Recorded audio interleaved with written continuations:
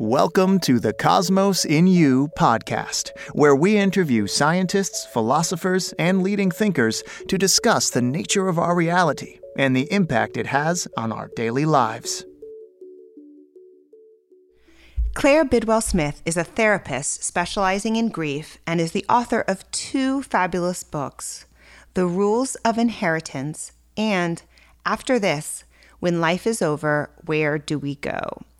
Claire has a bachelor's degree in creative writing and a master's degree in clinical psychology.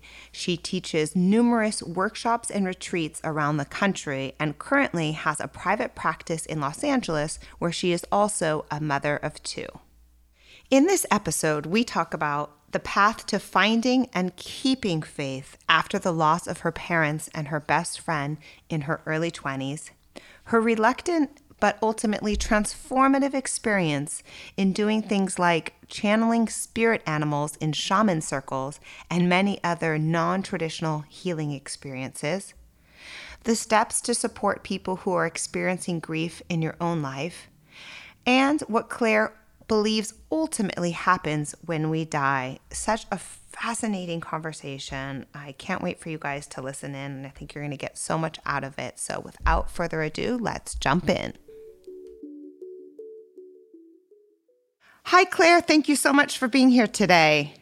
Thanks for having me. I'm really excited to have you on. And as I was just mentioning, I just finished your book, After This, which was absolutely incredible. Thank you. And so I would love to start by having you tell us about your journey, your story, and what brought you to where you are today. Yeah, it's been a very thematic path in my life of a lot of death and loss. Both of my parents got cancer at the same time when I was 14. I was an only child. They were older parents. So my adolescence was really about thinking about mortality in a way that most of my peers were not. My parents are both in and out of the hospital and treatment. And so at a time when most of my peers were feeling more immortal than ever, I was really thinking about the fragility of life in a way that was hard. My mother died when I was 18, and that event, it just changed my entire life. It still informs my daily process in a lot of ways, in beautiful ways, and then sometimes in hard ways. But she had been just the most incredible person, and my attachment to her was huge. My father died 7 years later, and so at 25, I was very much alone in the world. And again, at a time when my peers were kind of moving out of their college lives and into their new careers, I was thinking, what is the point of all of this? What are we doing here? And I was just really in a deep depression. I came out of it. I did a lot of yoga, a lot of therapy. I have amazing friends. I'd made a lot of mistakes. I learned from them. Mm-hmm. I ended up getting my master's in clinical psychology, went on to become a grief counselor for hospice. And I was always a writer, though. So I eventually put the journey of my story into a book and wrote a memoir called The Rules of Inheritance, which came out a few years ago. And then I've just completed this new book called After This, When Life is Over, Where Do We Go? And it's an exploration of what happens after we die. I now work in private practice as a grief counselor in Los Angeles. And that's pretty much where I am and how I got here in the shorthand. Oh my God, there's a lot. It's a lot. I know. Yeah, there's a lot. And you're a mother. And I'm a mom. I have two little girls. Yeah. So let's go back to in your, and then you also lost a friend during that time in your 20s. I did. In between my parents' deaths, one of my best friends from high school, she got leukemia very suddenly and died within a year. And that experience was one of the things that's really informed this last book and the journey of it. Her name was Julie, and it was really different to watch a peer facing death than it was to watch my parents, and to really put myself in her place and to hold her hand as she confronted her own fears. She really didn't know. She didn't know what she thought about the afterlife or about death, and she was really afraid. She really didn't want to go. She didn't know where she was going, if she was going anywhere. she told me one day that she didn't even know anyone who had died. She was so young. She was 21. She hadn't even lost a grandparent. And she said, what if there's nobody there on the other side to meet me? And I didn't have any answers for her. My mother had died 3 years earlier. And so we would talk about death a lot. And I was open to talking about it in a way that everyone around us couldn't and didn't want to talk about it. And they, in fact, discouraged us from talking about it. And so Julie and I would have these secret death conversations because we were just curious and we were pretty open to it. And that summer, the summer she was dying, I had on a whim picked up this book by psychic medium John Edward. And I didn't believe in mediums. I'd never seen one, but I was really still in the thick of grief over my mother's death. And this book just kind of jumped out at me. And I thought, wow, is it really possible that we could communicate with the dead? I want to at least read about it. And I was telling Julie about it. And we just had so many questions, like, why would the dead people talk to this guy? Right. And where are they? And why, well, we had so many questions and we didn't know how to answer them. And in any event, right before Julie died, I promised her two things. I promised her that if I ever had a child, I would name my child after her. It was this big, lofty, youthful promise, born out of so much love for my friend. And the other thing I promised her was that if she died, I would go and see John Edward and find out if she was okay and if there was another side. So cut to 10 years later, Julie did die, but 10 years later, I'm living in Chicago. I'm 31 years old. I'm working as a grief counselor for hospice, and I've just become a mother. And becoming a mother had brought up a lot of death anxiety for me. I had pretty much moved out of that, and I'd found a lot of peace in my life prior to that. But then becoming a mother just put me into such a vulnerable place. I had never loved anyone as much as I loved my little newborn daughter, and I felt so vulnerable in that love. What if something happened to her? What if something happened to me? How could we ever be apart from each other? And I found myself just wanting to have some kind of answer, some kind of faith. And I remembered my conversations with Julie, and I realized that I hadn't made good on either of my promises. I'd had a daughter, didn't name her after Julie. Right. And I still hadn't gone to see John Edward. And I thought, okay, all right, it's time. And so I booked my appointment with John Edward. And I did so with a lot of trepidation. I was really afraid of a few things. I made this appointment to go see him in Long Island in a small group of 15 people in a hotel. It was very expensive. It was going to cost me $600. I made my reservation with a false name. I paid, with cash. I was very meticulous in a kind of almost a research way. But I was really afraid. I was afraid, one, that it would discredit my professional standing. I have a master's degree in clinical psychology. I don't know anyone in my field who's seeing psychic mediums, and messing around with that side of death and grief. So I was worried about that. And then I was also really worried for the people who were going to be there that night, the other 14 people in this group. As a grief therapist, I thought, oh, these people have got to be in such a deep place of sadness and grief and desperation to go pay $600 and go see a psychic medium. Like, they must be really a mess. And I felt very protective over them and worried for them. And then the third thing I was afraid of was, I was very skeptical, but I thought, what if something really does happen? What if Julie comes through? What if my mom comes through? What if it's real? And I thought, do I want to open up this rabbit hole that I could potentially fall down? I will have to reframe my entire idea about life and death if it's real. And am I ready to do that? So off I went to Long Island with those three things. Burbling around in my head. And one thing the most surprising thing to me, first of all, it was real. And it was real enough that I thought, oh my God, I have to rethink everything now. And my mother came through, my father came through, and what I saw him do with the other people in the room just absolutely astounded me and floored me. I don't even particularly like John Edward. I say openly now, like, he's definitely not my favorite medium. I don't think it's not that I don't think he does good work. I think he has a gift. I just don't really like his approach that much. His translation, yes. Yeah. But what he did that night in that room really was inexplicable and fascinating and actually very heartwarming in so many ways. And that's what I saw in the room that I was so surprised by, was I saw so much healing happen for the other people who were there. And that was what I hadn't expected. I saw so much healing, so much connection with their lost loved ones. I saw so much peace happen for these people who were in intense places of grief and loss. And that really surprised me and gave me a lot of hope that there was a lot more to this than I had thought. And I had been counseling people for a long time, and I suddenly thought, wow, there's a whole nother side that I haven't really considered of. As a grief counselor up to that point, I had done a lot of work helping people let go. And suddenly I thought, wow, maybe the answer is to help people feel connected. Wow. And had people, when you had been counseling them, had you heard people say, wow, I had this weird experience, or, you know what I mean? Did that come up? Here and there for sure.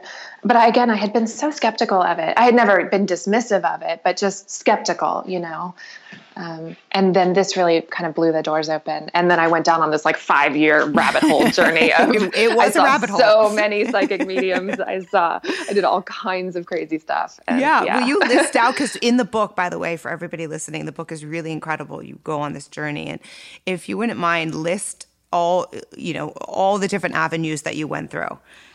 Yeah, I saw psychic mediums, talked to rabbis, priests, got into shamanism, did past life regressions, went to Bali. I had a seance in my house. I just really kind of followed a meandering path of one thing that led to another. And I had some profound spiritual experiences that changed my life and changed my work. And so through this, how has it reinformed the way you approach grief counseling now? What's different? It gave a lot more layers to it. I've always felt that grief counseling is really, there's so much about, when I was 30 and in Chicago, and I would be at a bar with my husband and some friends, and someone would inevitably say, what do you do? And I would be like, oh, I'm a grief counselor for hospice. And they would just look stricken. Wah. Yeah. What? And they couldn't even figure out a response. Their first thought, I could tell, was wow, that sounds depressing. But then they would stop themselves from saying it, and they just didn't even know what to say.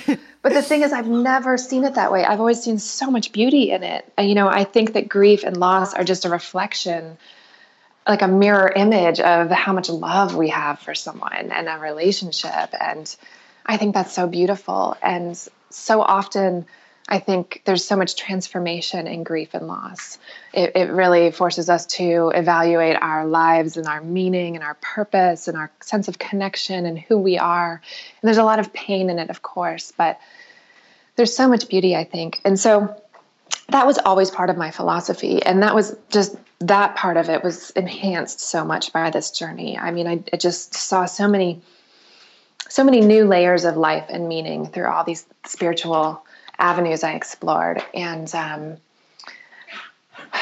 but I'll have to say, the one thing that really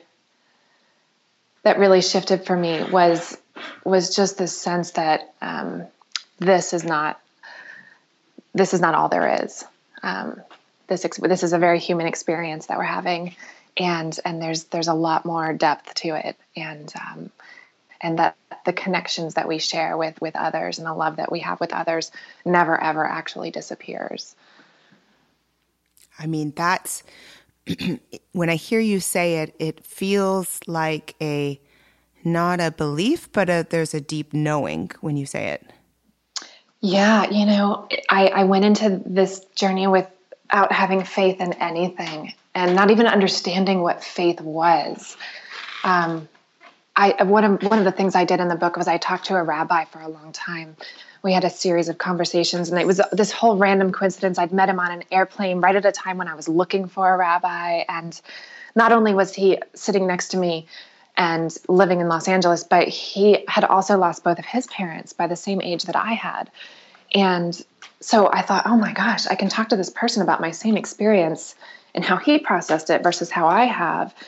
And what I just really envied throughout our conversations, what I envied about him was this faith he had, this resolute faith, this knowingness. And I thought, oh, how do I find that? Yeah. How is that? How does anyone find that? And I did. It took a while, and it wasn't easy work, and it took many different experiences all kind of coming together. And it took me really opening up and letting go of a lot of, old beliefs and misconceptions and walls. And and it still requires work to keep it in place as well. It's not like once you have this faith, it's done. I have to keep working. I have to keep being present. I have to keep exploring. I have to keep being open in order to maintain it. Yeah. So I want to come back to that, because I think those are two really important points that you brought up to people who are listening is, number one, how to find faith. I would love for you to talk about what is that process. And of course, it's not going to be the same for everyone, but what are some of the things people can do to find it? And then secondly, once you have found it, what are some of the things that you do in order to keep it? Mm-hmm. I think that in order to find it, you just have to first you have to want it. I didn't want it for a long time. It was easier in some ways after my mother died to believe in nothing. I actually found it easier initially to think this is it. There's nothing more, because the opposite of opening myself up to the possibility of there being more required work, and that was hard, right? So I didn't do it. So I think in order to find faith, you have to be ready and you have to want it. You have to be open to doing the work for it, because the experiences I had really required me to look at myself, to step past my ego in many, many, many instances, to go places in my head and my heart that were really hard and scary and painful. And so one of the things I did that was one of the most profound spiritual things that happened for me in the book was this shamanic workshop up in Bozeman, Montana. And, the thing that was hard for me about it was that they wanted me to bring this drum or a rattle, and I was going to be channeling my spirit animals and, doing dances. And I thought I was too cool for that. It was really hard for me. I didn't want to do it. I couldn't buy the drum. I took my daughter's green plastic baby rattle from her music class because I just thought I was too cool. Yeah. And but what I'm saying is, I eventually, I was in there. I was in the drum circle. I was dancing around, channeling my spirit animal, and it was doing stuff like that, stepping past my own ego enough to open up to these experiences, which allowed me to have them. So again, it was work. There was just so many walls. There was a lot of resistance that I had to a lot of the experiences. There were just questions and doubts. And so just to continue, I continued, putting myself through these things over and over and over again. And then it was so rewarding. Well, it's interesting to me because I would imagine that death would be made easier by having faith and harder not having it. So it's interesting to hear you say the opposite.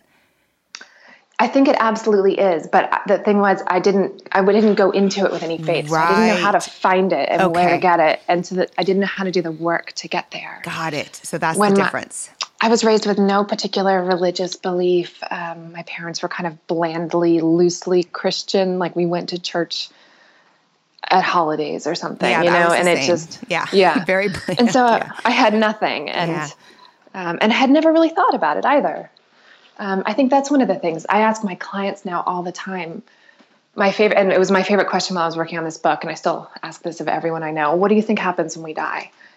And a lot of times people haven't let themselves think about it in so long that they realize when they do think about it that they've been holding on to some old belief from childhood Sunday school or something else, or they just don't even know. They haven't really thought about it. And I think that there's such value in that, Yeah. What value do you see in it? Just the exploration we don't talk about it enough in our culture. We don't think about it. And then we get slammed with it because inevitably we will all lose people all the time. No one gets out of here alive. Right. And it's so hard, and so there we are. We're all of a sudden we're hit with the loss and we haven't put anything in place with which to understand it. And then we're trying to understand it in a place of pain. And that's really hard. Yeah. And so do you find that having these tools now and having faith, do you feel that you experience loss differently? I do. It's still painful. One of my best friends died last summer, and it was right towards the end of my book. So I had been through so much of my experiences, and I did have this faith. It did not make her death any less painful. I did not want her to go. However, I did feel like a greater acceptance of it. Definitely, that was what really shifted. So much more acceptance of it and less fear of it. I wasn't as afraid for where she was going, or what her process was going to be like, or what pain she might be in. I didn't feel as much fear around that, and I watched some of my friends feel that and experience it, and just it really leveled them in a way it didn't for me. How do you find that or advice to people who are listening who are, let's say they're friends with people who are going through, right, great loss. How do you advise for people to best support them through that? If there are any tips on that. I think one of the big things is for people who are supporting other people who are grieving is for those people to let go of their own expectations for how that person is supposed to grieve. I think we all have watching someone else go through it, we have our own feelings of like what that would be like for me. Like if I watch you lose somebody and I put my own ideas of what I would feel like, it's totally different from what you're going through. Everyone's process is so different. So being able to meet your friend where they are in their process is the most important. Really being open to where they are. And maybe sometimes where they are, they're not grieving, or they're not grieving the way that you think they should be, or they're grieving too much, or they're over it, or they're mad, or, it's hard. It brings up a lot for us. So being able to meet them where they are and kind of hold space for that, I think is really valuable. Something that I found really interesting, and I've noticed this in my own life, is because of Facebook, you find this whole new connection to people's lives that wasn't there before. And when it comes to death and grieving, right, you experience, it's a very strange thing. So let's say you have acquaintances on Facebook, but if they're going through a loss or they actually pass on, it's all on Facebook, right? And so these very deep personal tragedies where people write about it in pictures, or you perhaps watch the process of that person, if they are going through something hard, you watch the process, of them in the hospital bed. And I've thought about it because, again, like I said, I've experienced it on my own, where you don't know how to process it, because that's a lot to take on when you're not with them. It's not I'm not explaining it well, and I don't know if you know what I mean. I do. Yeah. And I know it is hard to watch that kind of stuff unfold, watch someone's grief process like that. You don't feel like there's anything you can quite do, yet you're kind of prisoner to witnessing it. Yes. And yeah, it can be challenging. I know from my own experience with grief and as a counselor that one of the things that is helpful in the grief process is to be sharing the story, be open about it. It was always hard for me just after my mother died to walk around in the world and look at everybody going about their lives. And I was in such a different place. It was so hard for me to feel like nobody even knew how I felt inside. Nobody knew that I had lost my mother. Nobody knew I was grieving. And the avenues I found in which to let that out were writing classes. Often I was in college and I was writing, and I would write about my mother's death. And it felt really healing for other people to hear my story and just to recognize that it was part of me. And I see that in grief groups a lot, just sharing your story. So I think on Facebook, it is helpful for people who are grieving to just have it out there and have people know how they're feeling.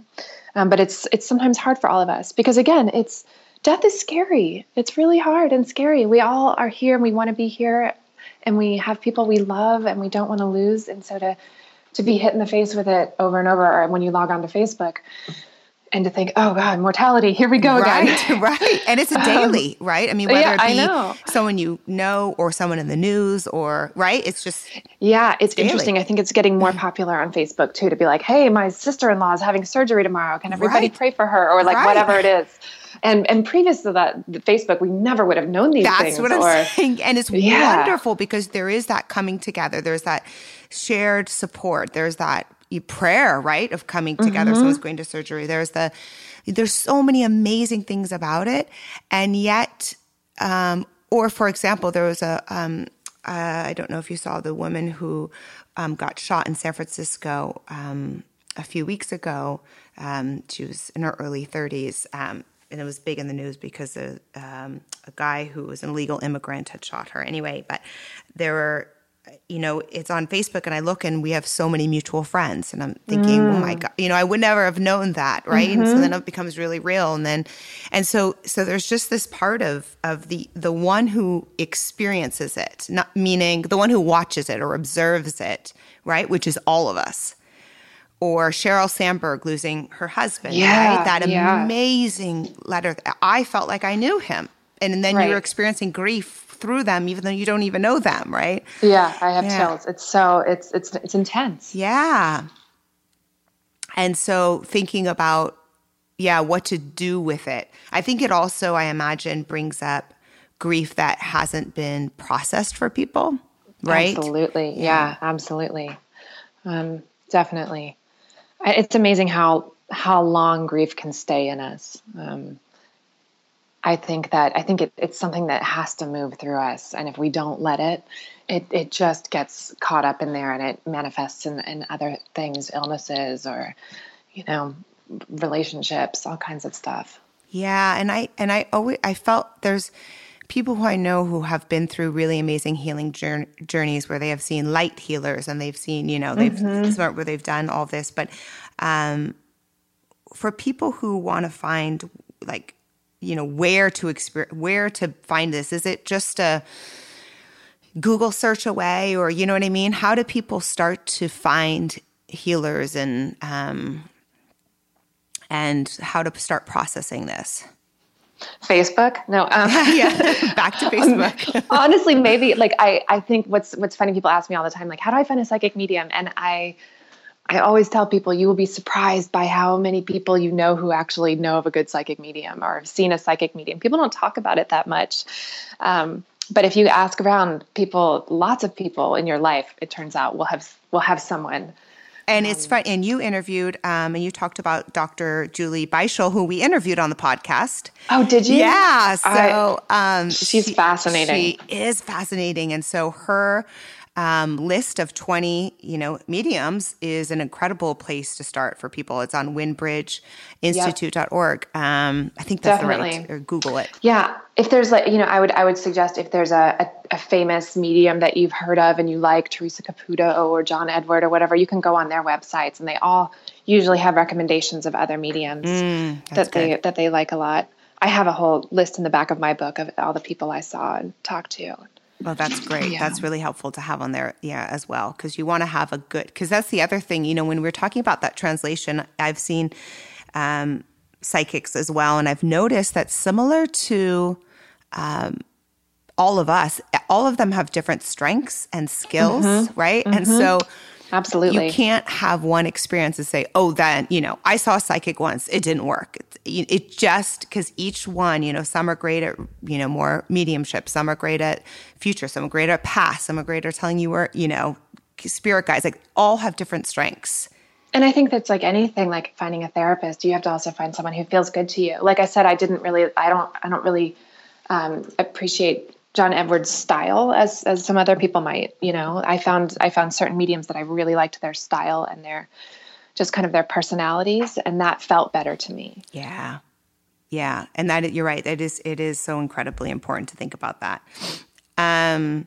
So in going through this journey, you put at the end of your book, I want to pull it up of the question you asked is, I think it was, what do you want to happen after we die? Right? Yeah. I had been going around asking everybody I knew, what do you think happens when we die? And one day a friend of mine turned to me and he said, Claire, what do you want to happen? And I just my mouth, my jaw dropped. And I was like,